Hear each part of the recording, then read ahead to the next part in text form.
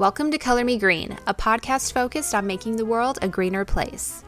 I just want to say that I am sorry for being away and missing a week. I was taking a mental health break. I've been a little busy and I just need time to regroup, focus, and get back on track. So I've made a schedule. I have a calendar of all of the episode ideas, so I never have to worry about not having any ideas on episodes. So I think we're all good there. It's just finding time, making time, and just doing it. So I'm really multitasking these days, and it's just my new normal, and it's just something I'm going to have to get used to. So I'm sorry for missing a week. We are back.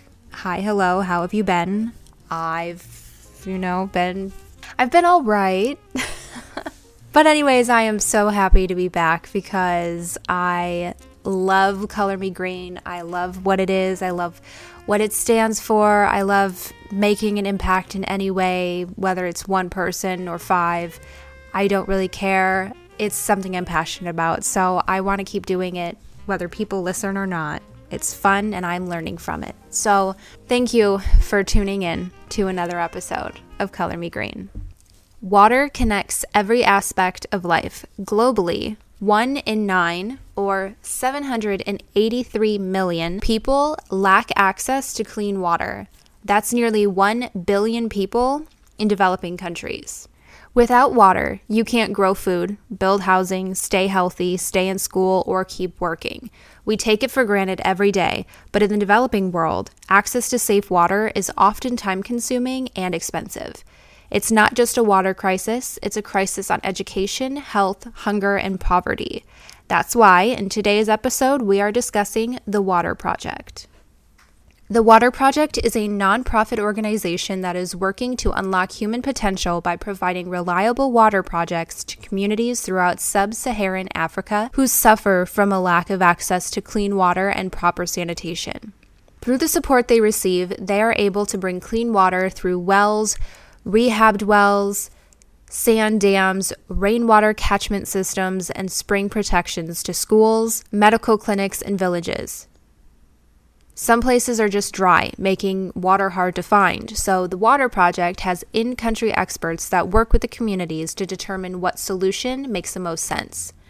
Each community is different from its geology, climate, and culture, so it's important to determine the most sustainable way to provide access to safe water.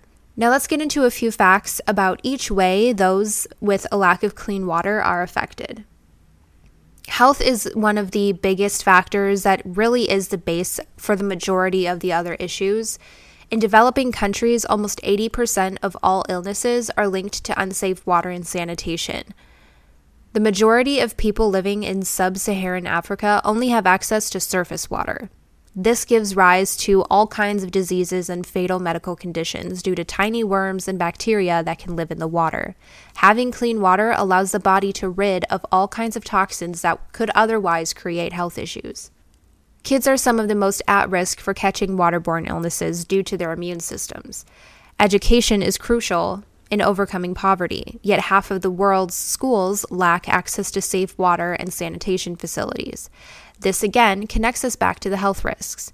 When students don't have access to safe water, they can develop health issues that can affect their performance and attendance in school.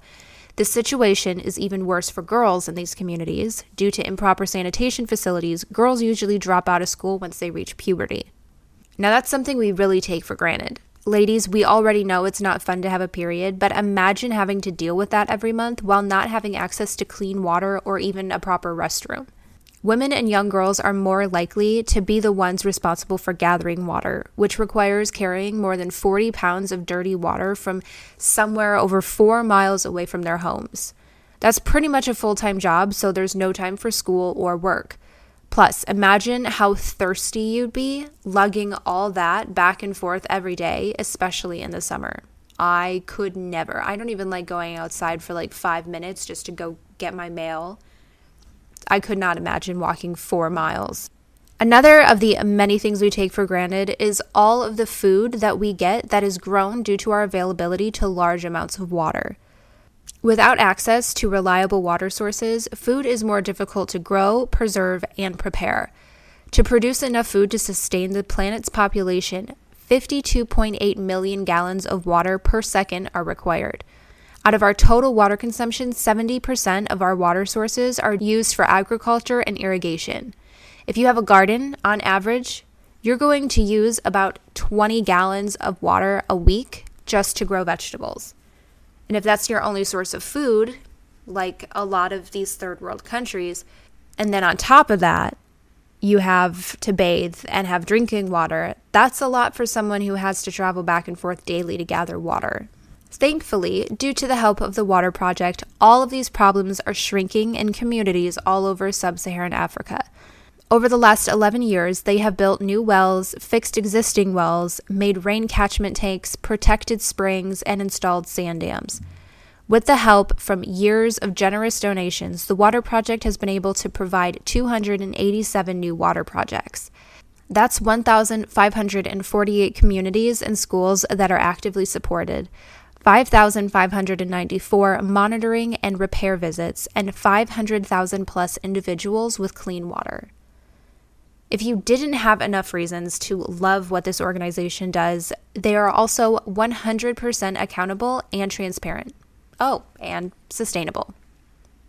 When you donate to the Water Project, you are reported back to with transparency about your impact through photos, project updates, stories, maps, and more.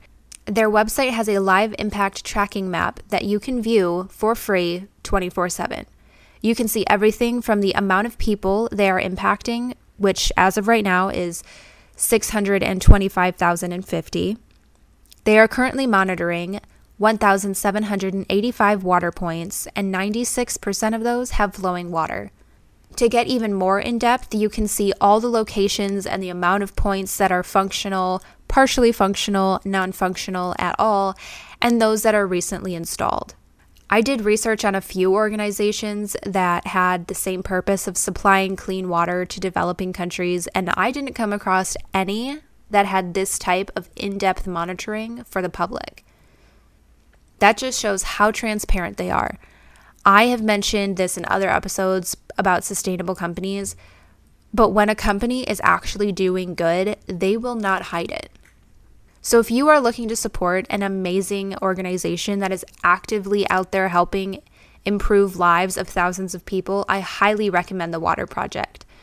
One other amazing thing I love about them is you can choose to donate generally, just once, or monthly. You can go to their website that I will have linked in the show notes and hover over the Donate tab. It'll let you donate once, or you can sign up for monthly contributions. But if you're looking to make an impact and wish to contribute to something more specific, they have a section in their Take Action tab that will let you choose from one of countless projects they are currently looking to fund. You can choose from projects such as primary schools. Right now there is one that only needs $600 more, and the Water Project will provide a borehole well and hand pump to help almost 500 people gain access to safe water. You can also choose to help certain villages or communities, farms, churches, schools, and more. When looking at which project you'd like to donate to, you are able to view the amount needed to fund the project or the remaining amount needed, as well as when the project is planned to begin and what exactly the project consists of and how it's helping those in that area. I'm going to try to do an episode every month on a charity or organization that helps others while being sustainable or at least eco-conscious. I hope this is something everyone can look forward to. I know I am. It's very interesting. I mean, I find every topic interesting, but, hopefully you do too. If you are interested in something like this, please let me know, or even send me your favorite organizations for me to check out, because I'd absolutely love some ideas. If the Water Project wasn't somewhere you'd be interested in helping out, maybe one of the future episodes you'll find one that calls to you. I want to thank you for listening to today's episode of Color Me Green. New episodes are going to come out weekly, and hopefully each one has something you can take away and learn from. I currently have a ton of episodes planned, but if you want to request a certain topic to discuss, please feel free to message me on the show's Instagram at Color Me Green Podcast, linked in the show notes. If you loved today's episode, please make sure to leave a review, as I will be randomly picking reviews every week as they roll in to read on the show. One of the best ways to help change the world is to share this episode with a friend and let them also learn what they can do to live more sustainably. And as always, remember to reduce, reuse, recycle, and live green. See you next week.